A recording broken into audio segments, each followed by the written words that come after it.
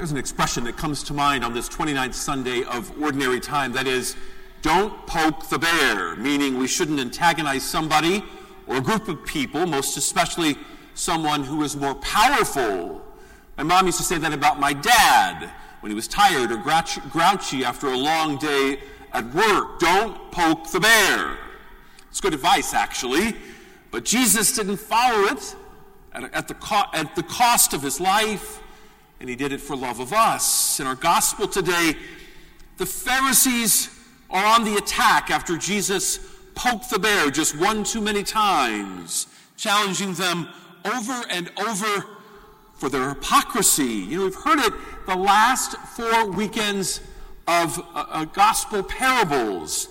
Jesus is pointing to the Pharisees and challenged them over and over. Last week, the Pharisees were depicted as invited guests who refused to come to a wedding thrown by a king for his son, too busy and otherwise preoccupied. 2 weeks ago, they were the vineyard tenants who refused to pay rent to a landowner, going as far as killing the servants and the landowner's son. Of course, we know that to be Jesus and the landowner to be God. 3 weeks ago, they were portrayed as the son who said to the father, I will go to the vineyard to work, but doesn't go. And 4 weeks ago, they're represented by the day workers who grumbled because the vineyard owner gave all the workers the same pay regardless of what time they began to work. And all of these, again, were pointed toward the Pharisees. Jesus was hitting hard at hypocrisy and was choking out inauthentic faith. He called them out for being rude, violent, lazy, jealous. And Pharisees were ready to hit back because they'd had enough. The flattery at the beginning of our gospel today towards Jesus was quite insincere. For example, the Herodians called Jesus teacher. Interestingly, anytime Jesus is mentioned as a teacher in Matthew's gospel, it's a trap from the Pharisees. They also say that he is truthful and obedient, all to stroke his ego as if compliments motivated the God of the universe. To maximize the damage they hope to level against Jesus, the Pharisees and the Herodians confront him in public as a mass crowd has gathered around him. And that crowd was watching as they tried to snare Jesus with his own words. Incidentally, this wasn't the first Pharisaic trap. In John's gospel, the woman caught in adultery was used as a pawn to entrap him. And it didn't work then either, but this time would be different. Adamant, this would come to an end. The Pharisees form an unlikely alliance with a very odd group called the Herodians. Normally these two groups were in complete opposition to one another. They hated one another. The Pharisees resented Roman taxes that were paid to a foreign king, believing that God was their only king. Meanwhile, the Herodians were supporters of Herod the Great, the king of Galilee, who received his power from the Romans. Mostly supported the tax as a quid pro quo relationship that they had developed with the Romans. Sounds kind of like Washington, D.C. politics to me, anyway.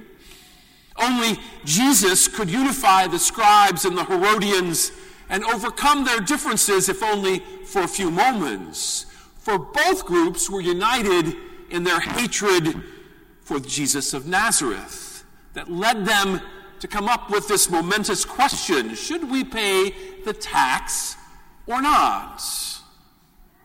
It's a brilliant strategic trick question, if you ask me. For if Jesus said that it was unlawful to pay the tax, then immediately he will be labeled as an insurgent revolutionary and will be reported to the Romans and most likely be put to death. On the other hand, if Jesus said that it was lawful to pay taxes, then he would discredit himself amongst his gathered Jews. For Jesus would be acknowledging a greater king than the God of the universe. But as brilliant as it all seemed, their triumph was short-lived. Give to Caesar what is Caesar's, and give to God what is God's. It doesn't say what that's about. It's a very vague answer. And for that, the denarius, he points to it and asks whose picture is on the coin. The denarius was a coin that was stamped with the image of the emperor. In a time without technology, this practice was an efficient way to remind the people who indeed was king. Also, these coins were considered to be the king's property, whose image was stamped upon it. In a game of chess, Jesus' response was a checkmate move. He answers the question and foils their ambush by calling attention to the face on the coin. His response doesn't attempt to reconcile the two obligations. I mean, what was the point? One was to Caesar, one was to God. It was a waste of time because of his insincere audience. Jesus' response encompasses his frustration, though, of what we've heard over the last 4 weeks. That is, you who I've challenged in my parables, you who grumble with jealousy and covetousness, you who say yes to a father but don't follow through, you who did not give a yield to the landowner, you who snubbed the wedding invitation to celebrate with the Father and the Son, all of you are fraudulent citizens of the kingdom of God. His point is, stop thinking and obsessing about finite things. Rather, be concerned with the things of heaven and of God, which are far more important than things of the earth. And frustrated and embarrassed in front of the little people, this unlikely alliance ends in embarrassment as they slink away. But there would be another time and circumstance to entrap the Nazarene. We're a few weeks from a national election, and of course, this week, the selection of a new Supreme Court judge was thrown in for good measure. All eyes have been on Washington, D.C. Kind of distracts us sometimes from our faith. But more than ever, we are called to fulfill our duties as American citizens and as Catholics in the coming weeks. There is a sense of debt and duty that we owe our country for the things that we receive from it. Protection in our streets and internationally, fire protection, clean roads, or clean water and roads and education and transportation and infrastructure and so on, all of those things. And we pay with money, the accumulation of which we think at times determines our worth. But most of all, as Jesus teaches us this weekend, we have a dual citizenship. We are also and primarily citizens of the kingdom of God. And the question that is asked of Jesus today and subsequently to us is still a trick question. For our true worth isn't about money or things. It comes from the fact that the likeness of God is not on a coin, but it is inscribed in our hearts. And as St. Paul says, we have been sealed with the Holy Spirit. So Jesus' response to the Herodians and the Pharisees was dismissive of their categories. It's a trick question because nothing we have belongs to Caesar. Everything we have belongs to God. And in the end, our lives are really about the stewardship of the resources that God has given us to build his kingdom. It isn't acceptable to only give a small part of ourselves to God on Sunday morning in return. God demands a far greater yield from our lives.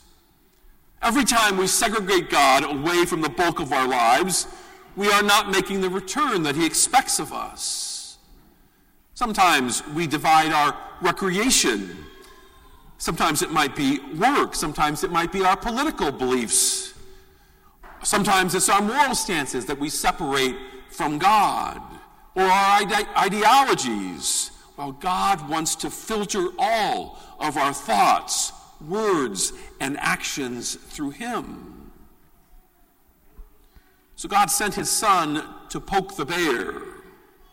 The hard part about this is sometimes we're the bear that needs to be poked and reminded of our status as citizens of the kingdom. For as we manage all of our stuff, and if we hoard our time and talent for ourselves, we will hear in the coming weeks as we approach the end of the year and begin the Advent season a sense of urgency about our priorities. For as the church reminds us in sacred scripture, the kingdom of God is at hand.